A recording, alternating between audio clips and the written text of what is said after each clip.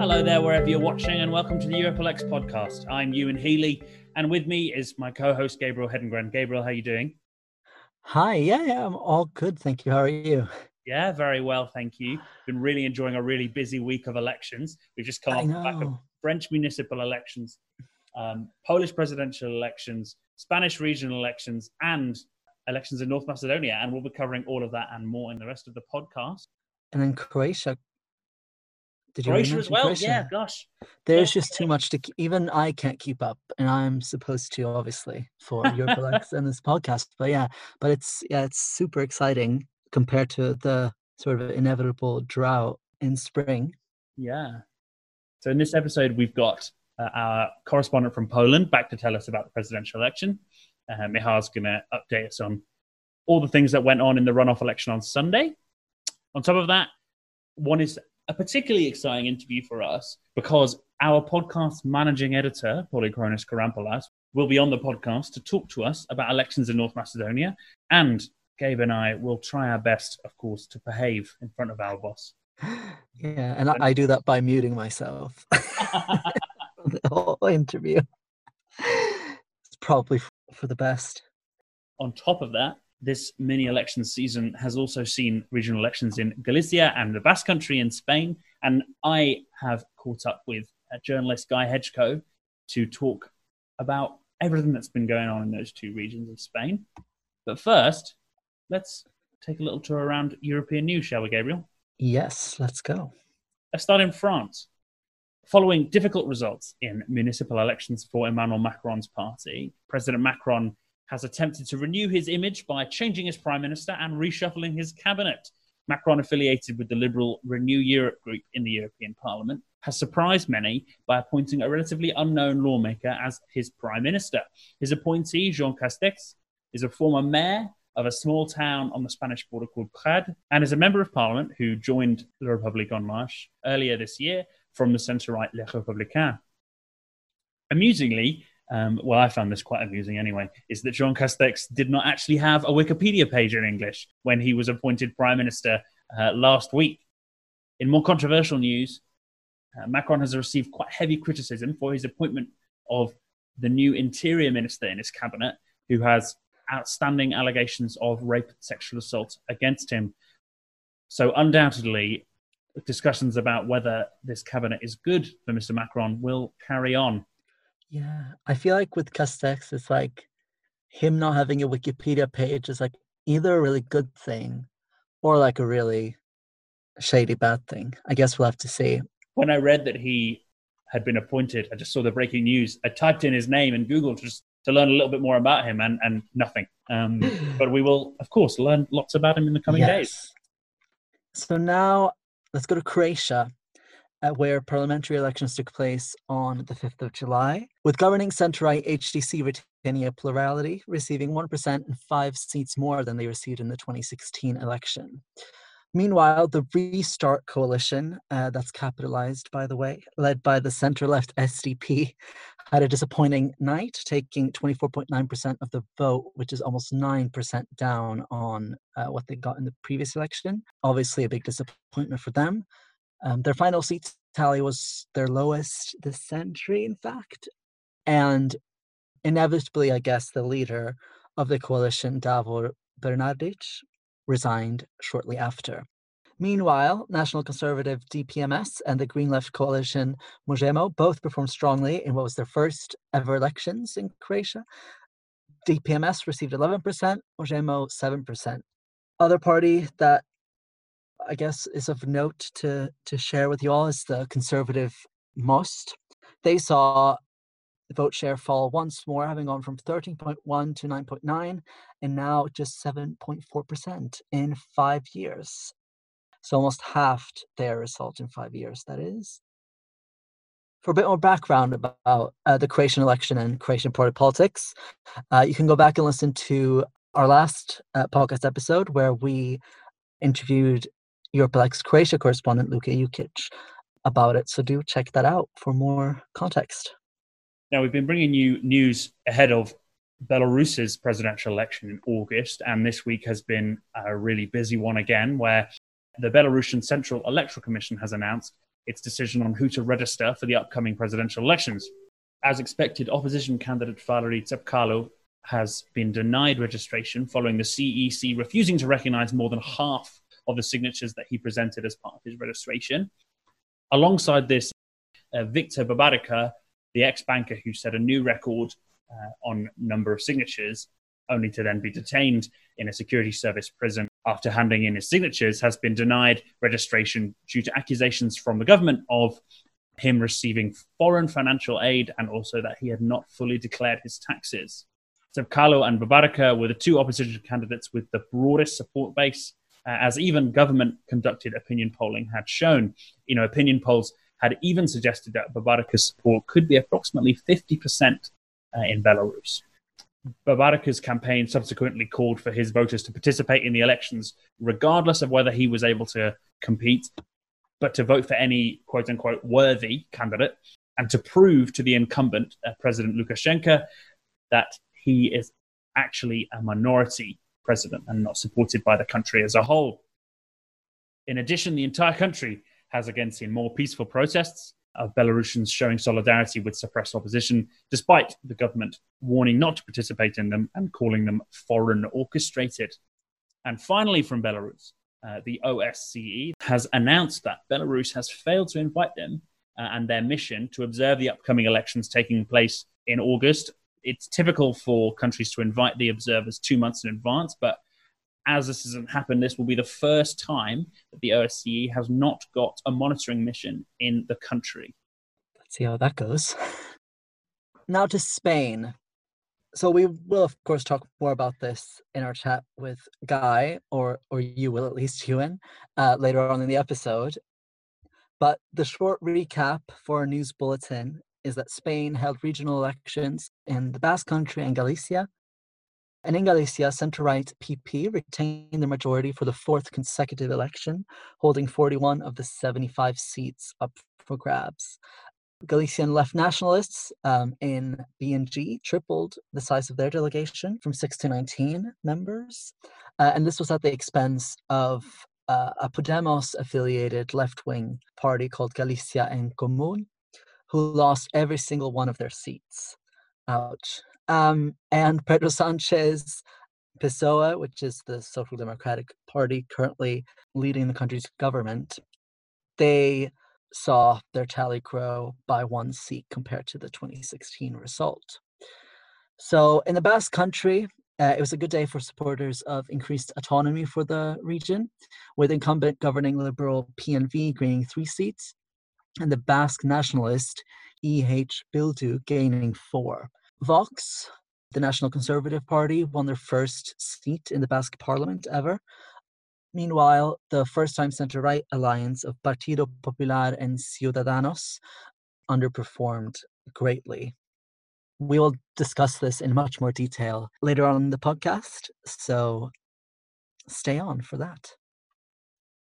Something else you should stay around for is our chat to Michał Konarski, or at least Gabriel's chat to Michał, where in Poland, incumbent President Andrzej Duda has been narrowly re-elected as the president of Poland, receiving 51.03% to challenger Trzaskowski's 48.97%. So talk about a nail-biter. A much narrower victory than the ruling PiS had hoped, and high turnout will perhaps be encouraging to Polish liberals who had hoped for a narrow upset but didn't get one. Poland's liberals have been suffering for some time under PiS dominance in the country. We'll talk to Michał in a second, but first, we have some electoral news from North Macedonia.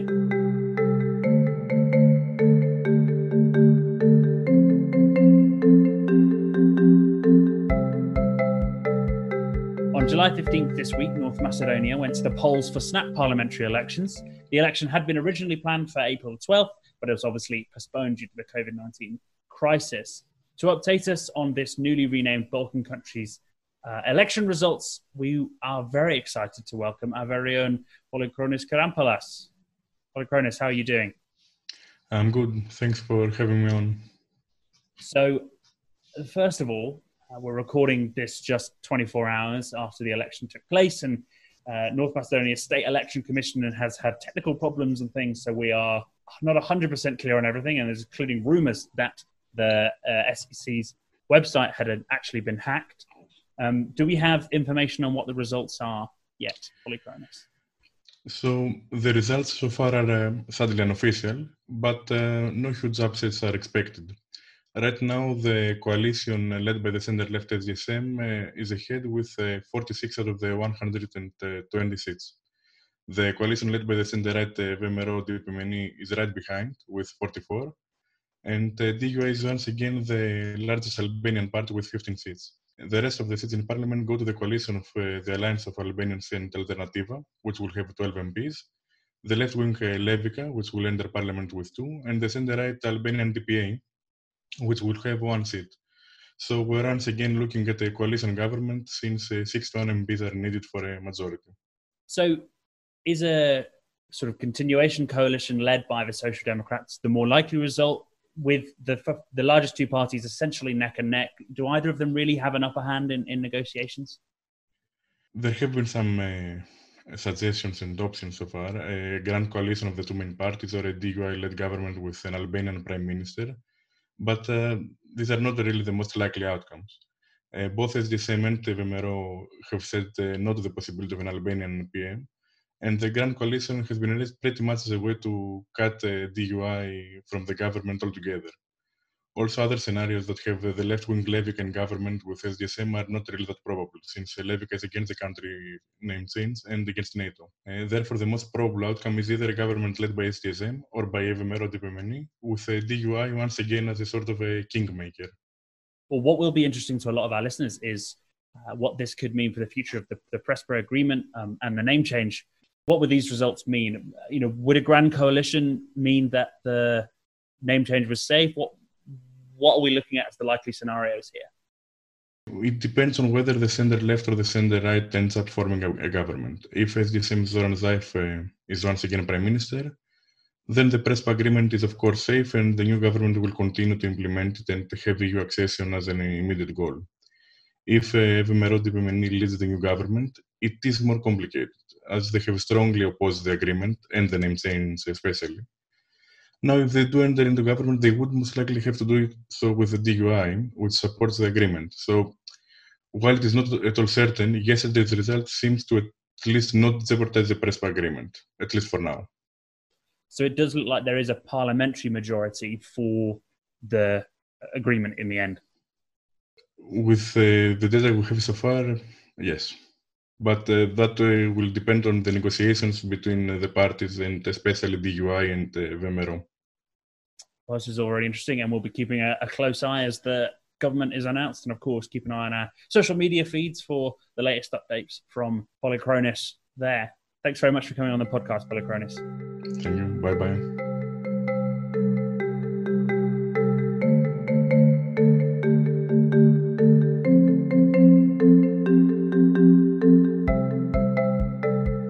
Are you listening to this podcast on Apple Podcasts or any other platform that allows for reviews? Then please drop us a review, and why not make it 5 stars as well? It will only take you a minute and it will mean the world for all of us at EuropeLex. Also, if you do like our podcast and you want to help us grow, be sure to also subscribe and of course tell everyone you know about us. If you have an idea for a segment, we'd love for you to share it with us. Any thoughts on topics we should be covering or, any feedback, please shoot us an email at podcast@europelex.eu.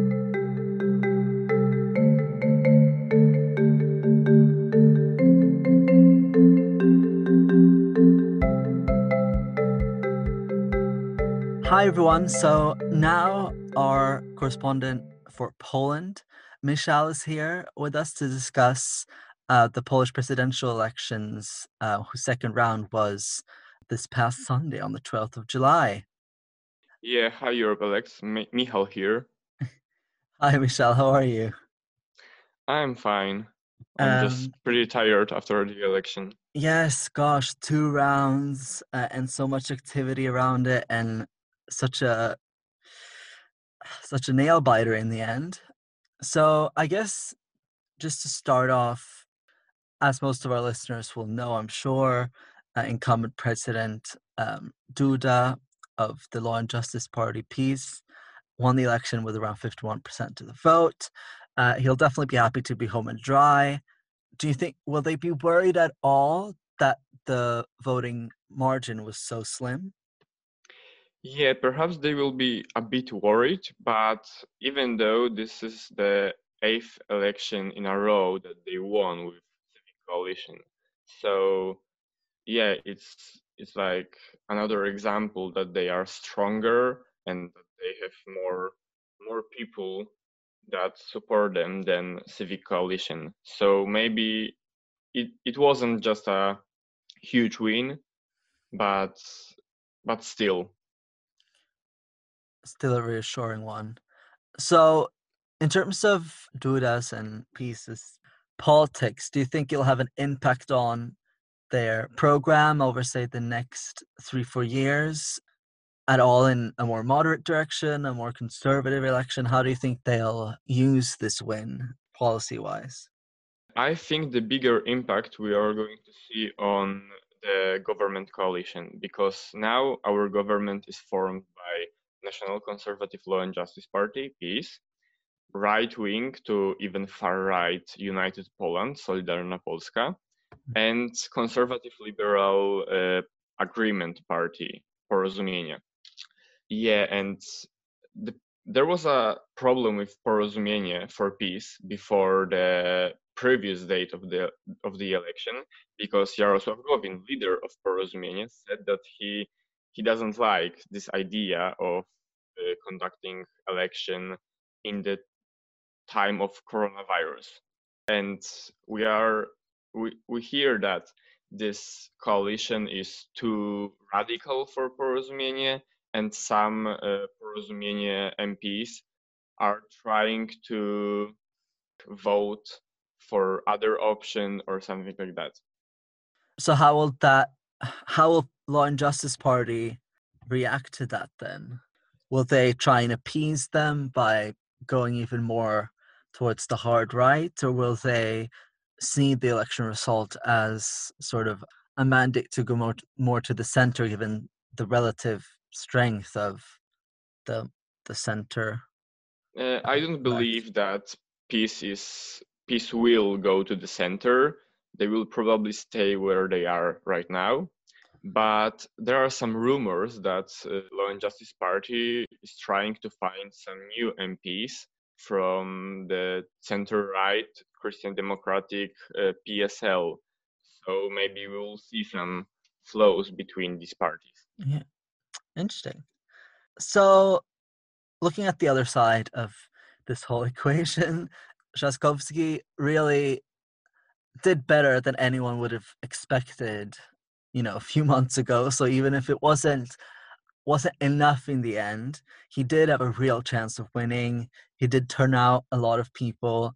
How's that impacted the liberal part of Polish political society? Is there a sense of being more hopeful now, more energetic, or is there more sense of, I don't know, dread and tiredness that they failed yet again, even if they were closer? Yeah, I would say the second option. We see a depression among these liberal voters and something like that. But yeah, and another bad thing to say for them is that they lost another election. They haven't won any election since 2014 local election in Poland. So it's a 6 years period. So I don't know, we'll see.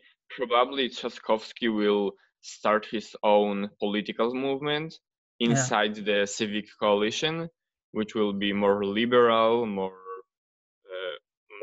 connected with the people in the cities. Yeah, we will see.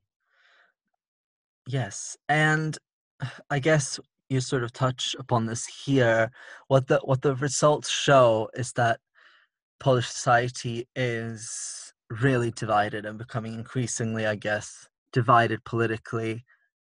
What are these dividing lines, and is there any way you see them evaporating over recent years? Do you think Law and Justice have any chance at breaking it down as they continue to sit in power?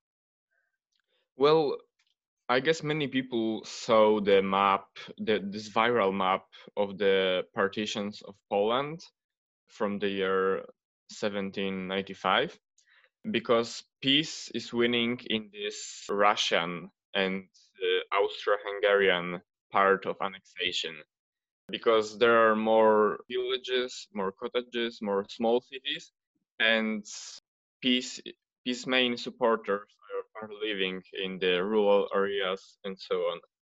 And that's another case of dividing lines in Poland, because Trzaskowski and whole civic coalition received more votes in the cities or even smaller town or even bigger towns, but PiS gets more votes from voters in the villages, in the rural areas, in the old cities and small towns. So yeah, it's very complicated, and our society is really divided. Yeah, and I guess this has just been enforced now by this election campaign. Well, thank you for coming back on the podcast to giving us this quick little recap, and thank you for all your hard work with covering these elections. There have been an insane amount of polls and great coverage on the night as well. So thank you for that, and we'll hopefully have you back soon. Yeah, bye.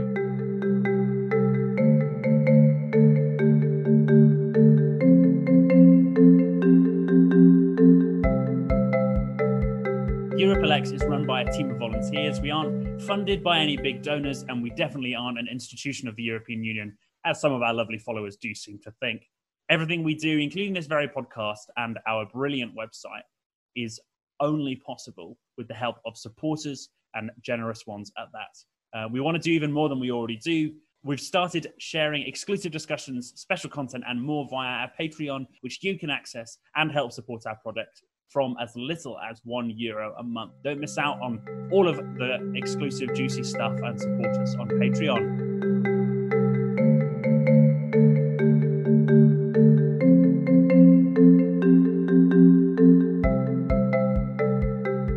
I'm very excited to be with our guest today. I'm, of course, Ewan Healy, and my guest is Guy Hedgecoe. He's the former editor of El País English. He's now a writer and a journalist who covers Spanish politics in a whole range of publications you'll definitely have heard of, like Politico, the BBC, and the Irish Times. He's here to talk to us about elections in the Spanish regions of the Basque Country and Galicia, who've both had elections this week. Guy, how are you doing? Fine, thanks, Ewan. It's a pleasure to be here. Yeah, fantastic to have you on the podcast. Let's just kick off with a little bit of contextualization for our listeners who might know Spanish regional politics as well as yourself. How do Spaniards as a whole feel at the moment about their government and about politicians, particularly because of the corona crisis? You know, Spain has been hit quite hard, and I think a lot of Europeans have seen that. And the Spanish economy has taken one of the bigger hits in Europe, and are looking to be one of the major beneficiaries from the European Recovery Fund. Who do Spaniards blame for this? Is it Pedro Sanchez himself? Is it the political class, or their regional government, perhaps? Well, it's a good question, because Spaniards are very divided over this. I mean, Spanish politics has been very polarized over the last few years, but particularly over the last few months, and since this new coalition government took office in January, a leftist coalition. Even before the coronavirus crisis hit, there was a huge division, a huge polarization in politics. And that really carried over into the coronavirus crisis. And it really hit a new pitch during it. And so almost from the start of the crisis, we were seeing the opposition Conservative Popular Party accusing the leftist government of lying to Spaniards about the number of cases, about the number of deaths. Very harsh criticism of its overall handling, with its preparation in terms of getting protective gear and masks and so on. And just generally, there was a very vitriolic atmosphere politically throughout the crisis. Now, in terms of how Spaniards feel about that, their response, if you look at the polls, their response or their attitude towards the government's handling of this, the central government's handling of this, seems to reflect very much their political affiliation. So a left-leaning voter is more likely to feel that the government has done, if not a great job, a reasonable job or an okay job handling the coronavirus crisis. A right-wing voter is more likely to think it's done a very bad job. And that split is, I mean, it's pretty much down the middle if you look at the polls. In terms of regional governments and that sort of dynamic, that's been a sort of subplot to all of this, because there have been certain regions which have been harder hit than others. In particular, I'm thinking of the Madrid region here where I am, also Catalonia as well. I mean, here in the Madrid region, there's a conservative regional government in office. That has sometimes been a problem for the national leadership of the Conservative Popular Party, because they've been accusing the national government of incompetence, but at the same time, there have been a lot of criticisms of the regional government in Madrid. So I'd say in terms of the regional issue, there's no one answer. It depends on each region, who's governing there, but that has complicated things very much. And it's made it a bit more difficult for people to point the finger at one particular party, because there are different parties governing in different regions across Spain. So this corona crisis is obviously at the forefront of people's minds as they go to vote. Just for those of us who aren't familiar with the dynamics of the Spanish Constitution, has the power to make decisions really been vested in Pedro Sanchez and the leftist government, or has it been vested in the regional governments themselves? Well, right at the beginning of the crisis, when the pandemic started to hit Spain hard in mid-March, the central government declared a state of emergency, and that centralized the handling of a lot of areas, most notably healthcare. Now, the Spanish healthcare system is an area which usually is very decentralized. Spain has these 17 different regions, and one of the powers that all those regions have is power over their own healthcare. Now, that was re-centralized throughout this crisis for the 3 months that the state of emergency, or state of alarm, as they call it here, lasted. And in a way, that was quite a controversial move, because after a few weeks of that state of emergency, there was criticism again from the opposition saying that the government was abusing this power, which had only ever been used once before in the democratic era. But what it meant was that the central government really was coordinating things. And I think that was a shock for many people, or they had to get used to that, because, you know, for the last 40 years or so, Spain has been a very decentralized state. It's something it's sort of prided itself on, these varying degrees of autonomy for the different 17 regions. Suddenly, a lot of those powers are being re-centralized, and that caused quite a lot of political tension, I think. Now those powers have been devolved again with the lifting of the lockdown, the lifting of the state of emergency. Those powers have been devolved again to each of the regional governments. But this was one of the reasons why those 3 months were so unusual for Spain. Now we've got a bit of an understanding of what is in Spanish minds as they go to vote. Let's actually unpack the results. Let's talk about first Pedro Sanchez's centre-left PSOE party. Parties in government never tend to do well in regional elections. That tends to be a trend across most countries. In these elections, PSOE and their affiliated parties managed to sort of keep up appearances and keep similar results to previous elections. Will they be content with that result? I mean, the short answer is no, because, I mean, you look at the results they got, you compare them to the last elections in 2016 in Galicia and the Basque Country, and, you know, they've really done okay in comparison to those elections. They've sort of held their ground, made slight gains even in those two regions compared to 2016. The problem was 2016 was a very poor result for the Socialist Party in those two regions. It was very disappointing. So what the Socialist Party had been aiming for this year was to improve on that substantially, and they really didn't do that. The other thing to bear in mind is, I think something we'll talk about later probably, but it's the performance of Podemos, the other leftist party, was very poor, and the socialists were expecting that to be the case, and they had felt that they could capitalize on that and take some of the votes that Podemos were losing, and they really didn't manage to do that. So overall, there was a feeling of sort of deflation, a feeling that, okay, they had managed to maintain or hold on to the seats they had, make slight gains, but they really had not managed to make real progress. And also, I think Pedro Sanchez, the Prime Minister, him and his team have this idea that being in power, especially being the senior partner in a coalition, should actually help them in these kinds of elections. It's broadly seen to be the case that the junior partner is going to suffer, but the senior partner, their feeling was, should benefit from being the senior partner in Madrid and in the national government.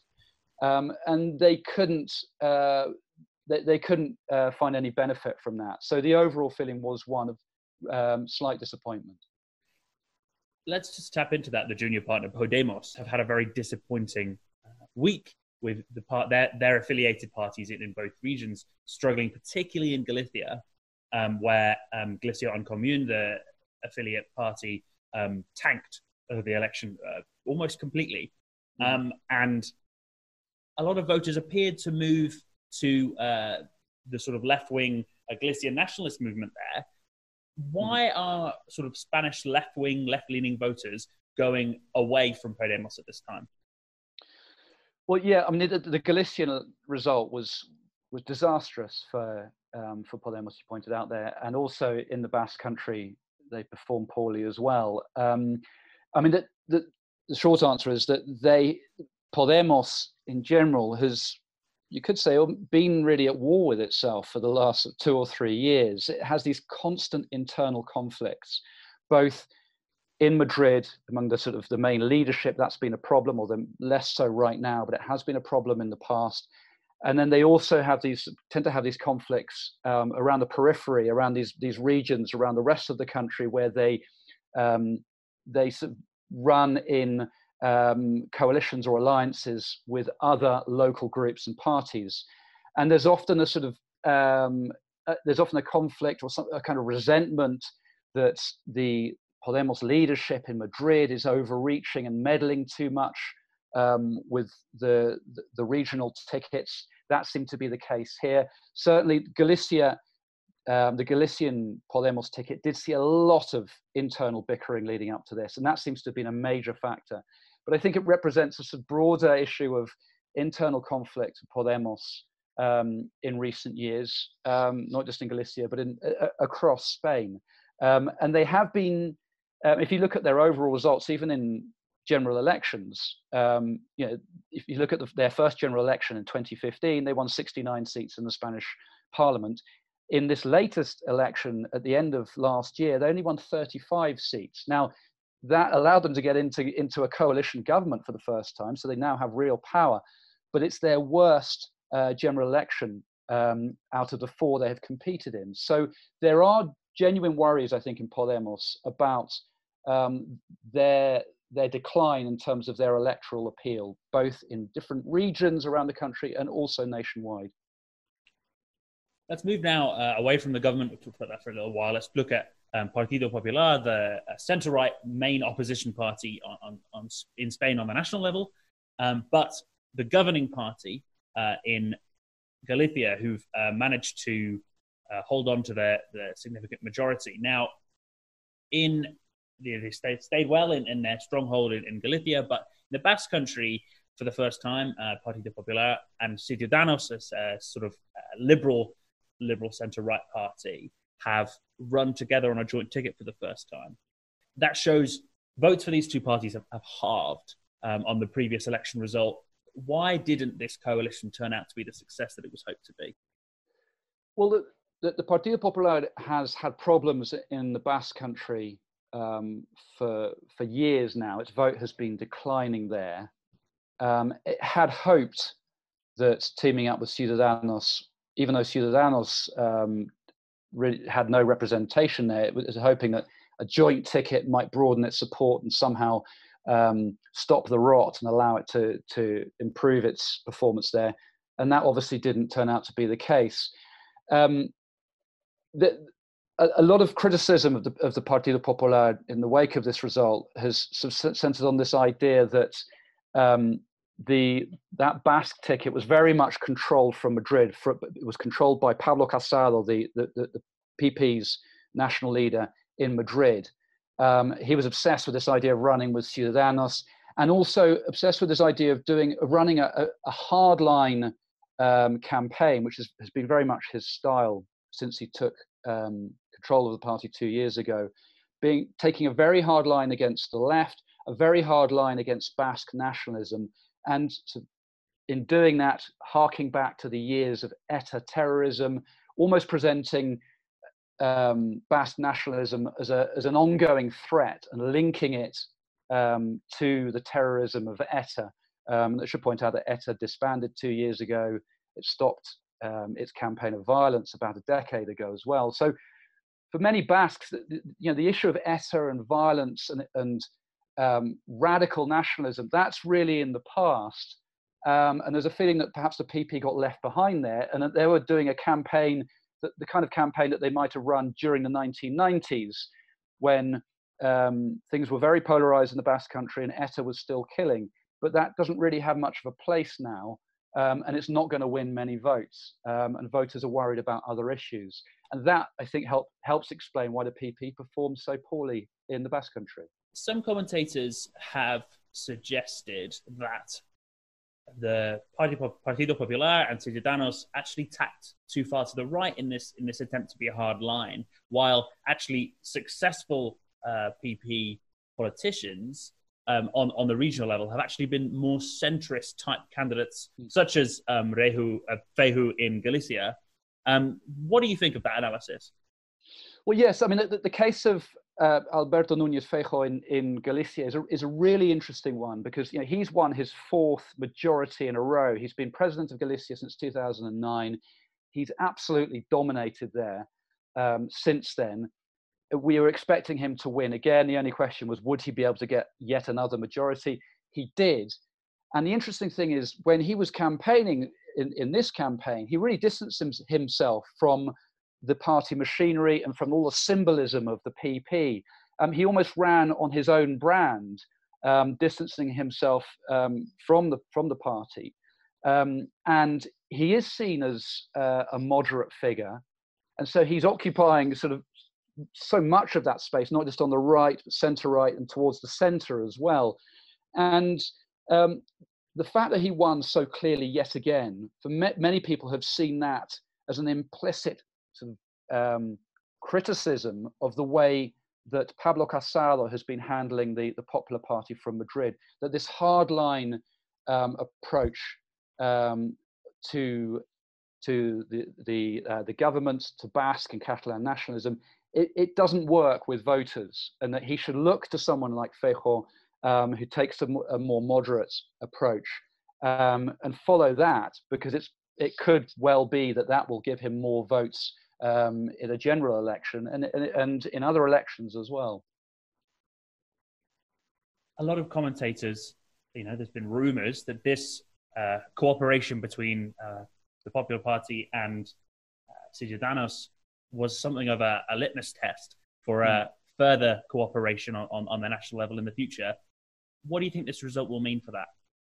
Well, obviously the Partido Popular really didn't benefit from this at all. Ciudadanos haven't sort of given them anything extra in this result, but Ciudadanos have benefited because they're now in the Basque regional parliament. So for them, it's been quite a good result because they didn't have representation before. The obvious sort of election that they're both looking to now is a Catalan election coming up at some time, almost certainly later this year. We don't know the date of it yet, but in the autumn or the winter, we're going to see another election. Now, in the last election in Catalonia, Ciudadanos won. It was the party that won the most seats and the most votes. It was quite a surprise. It beat all the nationalist parties, certainly beat the PP and the socialists.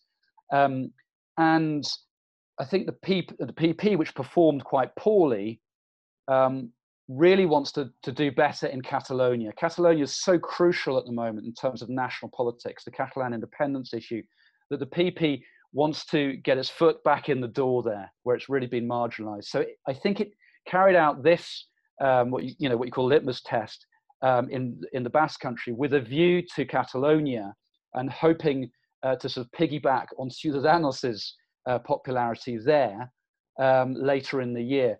What we don't know is how Ciudadanos will perform this time round in the upcoming election in Catalonia. Obviously, that's another story. But that is the idea that the PP has. It's always a very exciting place to end an interview on thinking about a future election. So I thank you for that. And I will all be paying, I think, really close attention to Spanish regional politics and what that can mean and what that will mean for the next few years of Pedro Sanchez's government, however long it lasts. Thank you so much for coming on the podcast, guys. It's been really, really interesting. And I'm sure we'll have you on again to talk about more Spanish politics in the future. Well, thank you very much, Ewan. It's been an absolute pleasure.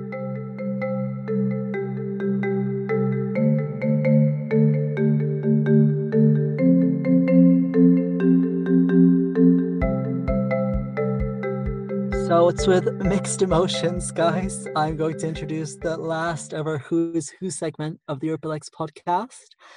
And there's no other way really to end this segment than to discuss the Grand Lady of the Commission herself, Ursula von der Leyen, the President of the European Commission.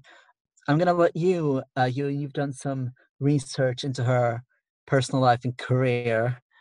So I'm going to let you kick off with that, and then I'm going to do some fun, cheesy summary of what policy she's trying to pursue with her commission. Yeah, so Ursula von der Leyen has had a life quite extraordinary and quite interesting researching it. So she is a German citizen. She's a member of the European People's Party and the Christian Democratic Union in Germany, as many of you know. And so naturally she is the German representative on the European Commission. But von der Leyen was born in Brussels, in Belgium, to German parents, where her father, Ernst Albrecht, had taken a job working as a civil servant in the newly created European Commission. You might have heard of it. When she was 13, her family moved back to West Germany, where her father eventually served as a CDU politician himself, spending some 24 years as Minister President of Lower Saxony. 24 years in the same job. That never happens in politics. He did, however, narrowly miss out on becoming the CDU's nominee for the West German chancellorship in 1980, though maybe it was for the best because the CDU's actual nominee didn't actually win that election. Von der Leyen studied economics at university, but was forced to flee to the UK to escape a plot to kidnap her by dissident communists. So that's enough life for one person. That's wild. In and of its own right. Yeah. She finished her degree in London before returning to Germany to attend medical school in Hanover. She worked as a medic until 1992, where she gave birth to twins and moved to California, while her husband Heiko worked as a teacher at Stanford University. Upon returning to Germany in 1998, she worked as a medical school teacher teaching public health, which is obviously a very convenient thing to know a lot about at the moment. So she's clearly been preparing her whole life for this job. Then let's get on to her political career. In 2003, she entered politics by being elected to the Parliament of Lower Saxony, where she was immediately appointed a minister in the regional government. From 2005, she worked under Angela Merkel in the National Shadow Cabinet ahead of the federal elections, and then serving as a minister once Chancellor Merkel was elected for family affairs and youth. Then, in the 2009 election, von der Leyen was elected for the first time to the Bundestag, the lower house of the German National Parliament, where she was soon appointed Minister for Labour and Social Affairs. Move on to 2013, when she was promoted to the position of Defence Minister, becoming the first woman to ever hold that position in German history.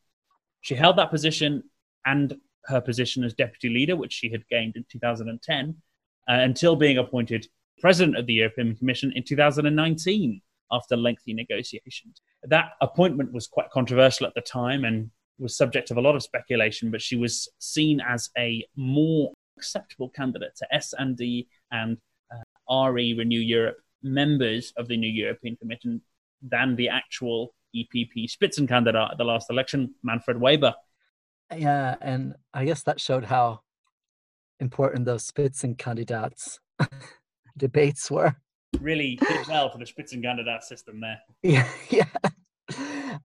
So I'm sure a lot of our listeners will know this, but in case they don't, the EU Commission is the executive branch of the European Union, obviously headed by a president that leads a cabinet, or as it's really called, a college of commissioners.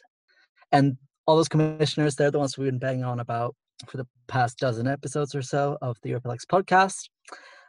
The post of European Commissioner, as we know it today, was established in 1958, and it's really the most powerful position across the European Union's institutions. Von der Leyen is the 13th president of the EU Commission since the establishment of the European Economic Community, and the first woman to be in the position as well. Commission presidents, they're nominated by the European Council, which is made up of all the heads of governments of the EU member states, and then they're formally elected by the European Parliament for a 5-year term. And once they're elected, the president of the Commission is in charge of determining the executive policy agenda for the EU. And von der Leyen, she approached this by boiling the work down into 6 sort of policy areas. She calls them headline ambitions. And those are a European Green Deal, a Europe fit for a digital age, an economy that works for people, stronger Europe in the world, promoting our European way of life, which was slightly controversial, and a new push for European democracy, which obviously is on purpose made to be very broad and consensus driven. And then the work of the commissioners and their specific portfolios will fall under one of those 6 headings. And obviously they represent a bunch of different parties with different ideological profiles from across the continent, but they're still given a mandate by von der Leyen in terms of what their goals are.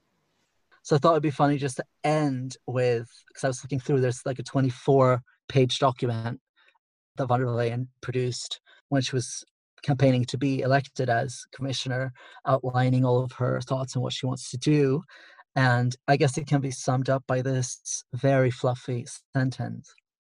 Europe must lead the transition to a healthy planet and a new digital world, but it can only do so by bringing people together and upgrading our unique social market economy to fit today's new ambitions.